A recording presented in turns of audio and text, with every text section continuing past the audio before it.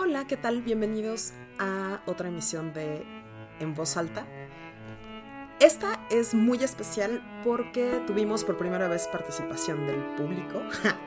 Bueno, no, en realidad invitamos a la gente de Twitter a sugerirnos o a participar con nosotros. Les pedí en un tweet que seleccionaran palabras sueltas porque vamos a leer de un libro llamado Palabras en poesía, diccionario poético por 50 poetas mexicanos. Trae obra de muchos y muchos autores distintos. Y como les pedí que me sugirieran palabras, fuimos seleccionando o las palabras que ellos pedían, que había algunas que sí estaban, o les iba sugiriendo palabras que estuvieran en campos semánticos relativamente similares. Entonces tenemos un montón de lecturas chiquitas que hacer. No voy a poder mencionar a todos los tuiteros y tuiteras que hicieron favor de participar junto con su poema, porque eso lo alargaría un montón, pero los vamos a mencionar seguramente en algún momento o en el tweet final. Y les agradecemos muchísimo que hayan jugado con nosotros. Y vamos a empezar a leer con el primer poema que apareció. Ese sí tengo clarísimo que lo pidió Alejandra M. Vázquez, que la queremos muchísimo. Y ella, de hecho, es una de las personas que más inspiró este proyecto. En algún momento tuvo un proyecto llamado Proyecto Escucha, en donde nos pedía que compartiéramos audios para, pues justo para entrenar la escucha o para educarnos en escuchar.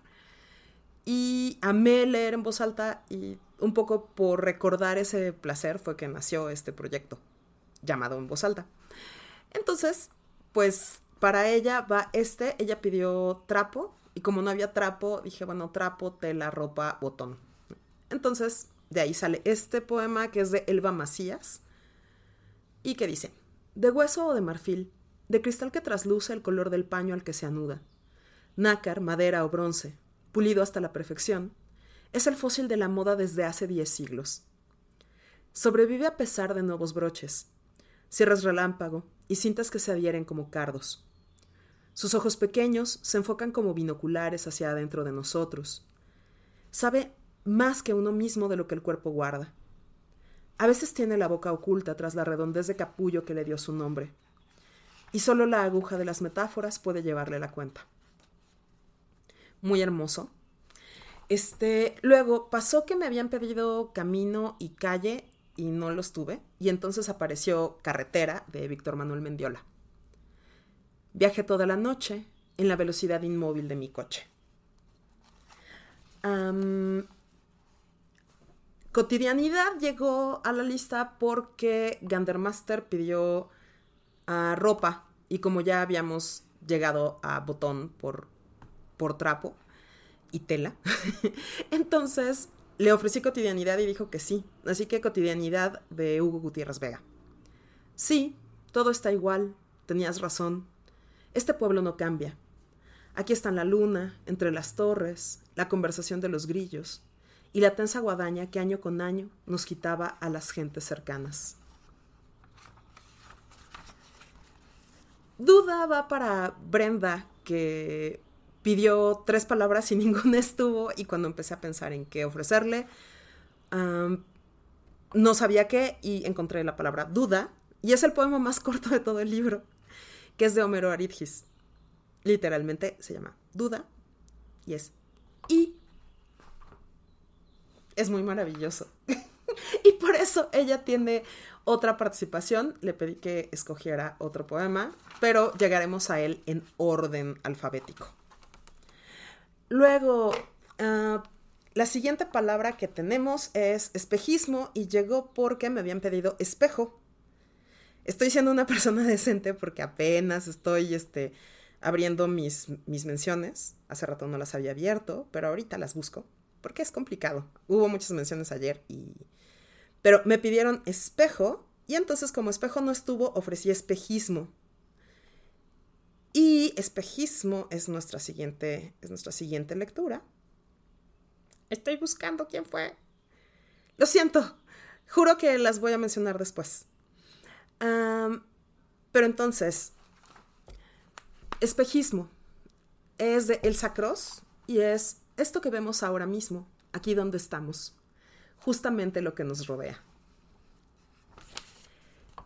otra de las palabras que ofrecí, porque no teníamos ni calle ni camino, fue Extravío, que es un poema de María Baranda.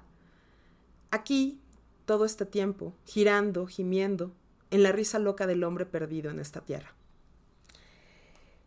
Entonces, ese fue para, si no me falla la memoria, lo siento, mi internet está como muy lento. Eso fue para Elsa, que justo ofreció, pidió calle y ya no había camino. Y la otra persona a la que le ofrecí carretera fue a la señorita, justamente de la mejor arroba del mundo, Campo Semántico. Entonces a ella le ofrecí carretera, que ya leímos. Y vamos a seguir. Final. Esa justo es, creo que, la última palabra que regalé antes de empezar a grabar, que fue pedida denme medio segundo, por Line,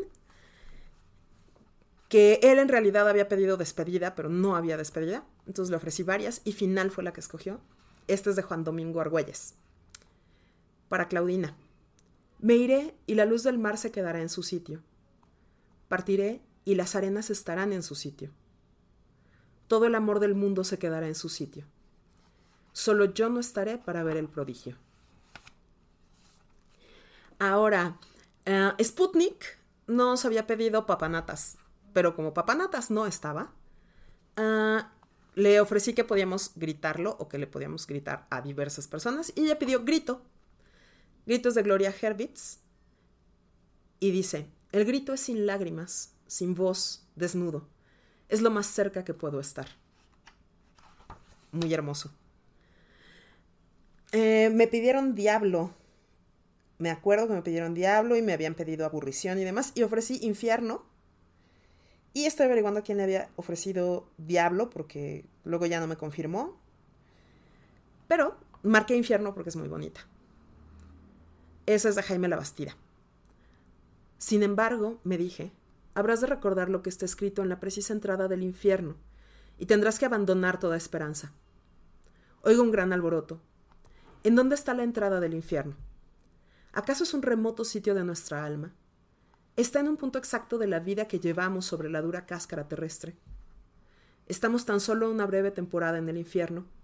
¿En dónde? ¿En dónde, dioses, está la puerta del infierno? ¿Y si la puerta del infierno se hubiera abierto en el instante preciso de nuestro nacimiento? Si la puerta del infierno fuera la misma puerta de la vida, si el momento sangriento en que nacimos no fuera otra cosa sino la entrada en el infierno. ¿Por qué no?, me dije. Querría decir que el infierno está en la entrada de la madre, o mejor, en el instante mismo que los padres engendran a los hijos, porque el amor no es, al fin y al cabo, nada más que el anuncio de la muerte y las dos piernas de la madre no son nada sino la puerta oscura del infierno. La vida misma es el infierno en que debemos abandonar toda esperanza. Si ya escucharon la lectura de Italo Calvino, esto va exactamente del lado contrario. Luego tuvimos Lluvia. Lluvia sí estuvo, me la pidieron tal cual. Ahorita estoy revisando quién me pidió Lluvia, porque me dio mucho gusto que sí estuviera. Lluvia es de Pura Pérez Colomé. Y esta la pidió... no es cierto. Ya iba yo a decir que la había pedido a alguien más. Pero la pidió Jacqueline Hoffman. Y dice: la caída, el goteo sobre el patio de cemento hace canastillas disueltas al instante. Un poco más allá, sobre la superficie del estanque disimula su imparidad. Se aúna. Como hombre y mujer, una y la misma carne. Delirio, paraíso, invisibles y visibles. Entre azul turquesa, blanco perla y verde ala de mosca ondulado, se me entierran los ojos. Reverberación, como un balazo. Entonces, esa fue Lluvia que sí tuvimos. Me emociona mucho haber tenido algo que sí encontramos. Y eso me lleva a la siguiente palabra. También sí la teníamos. Esta sí la pidió Carito, que es plato. 1. Esto es de Víctor Manuel Mendiola. 1. Un plato es una mano ahuecándose con sed o con hambre. 2. Un plato es una mano abriéndose en su pozo para recibir o para arrebatar. 3. Aunque me ilusiona su aspecto bondadoso, el plato, esta mano, no tiene escrúpulos. 4. El plato da, finge generosidad, pero el cuchillo está detrás de él. 5. El plato es un hueco duro y temible. A pesar de su aspecto medido y amable, la sangre y el hueso están en lo hondo. 6. No importa si estoy bien o mal vestido, no importa si soy bien o mal educado. Cuando el plato descansa enfrente de mí, me domina y me hace, aunque me vuelva un niño o una mujer, el hombre armado. 7. Un plato sobre la mesa es una luna sobre un bosque de miedo. Es muy bonito. Vamos con tiempo, porque me habían pedido aburrición, si no me falla la memoria. Y como me habían pedido aburrición y no lo tuve, ofrecí varias modalidades posibles de la aburrición. Y me lo pidió Mrs. Taquito Brightside. Y tenemos... es de Alberto Blanco, tiempo. Deja que el tiempo cumpla cabalmente con el trabajo que le ha sido encomendado. Siempre tienes el espacio para poder recuperarte. Tiempo es vida, tiempo es muerte. Tiempo es lo que necesito para llegar a conocerte. El tiempo es uno. Y ya que estamos en la página en la que está tiempo, justamente ya les había mencionado que Brenda tuvo el poema más cortito de todos. Y a ella le quedé a deber, por lo tanto, otra palabra. Me sugirió una lista y como no tuvimos ninguna de esas listas, me pidió, si no me falla la memoria, nieve. Y como no estuvo nieve, le ofrecí témpano y hielo.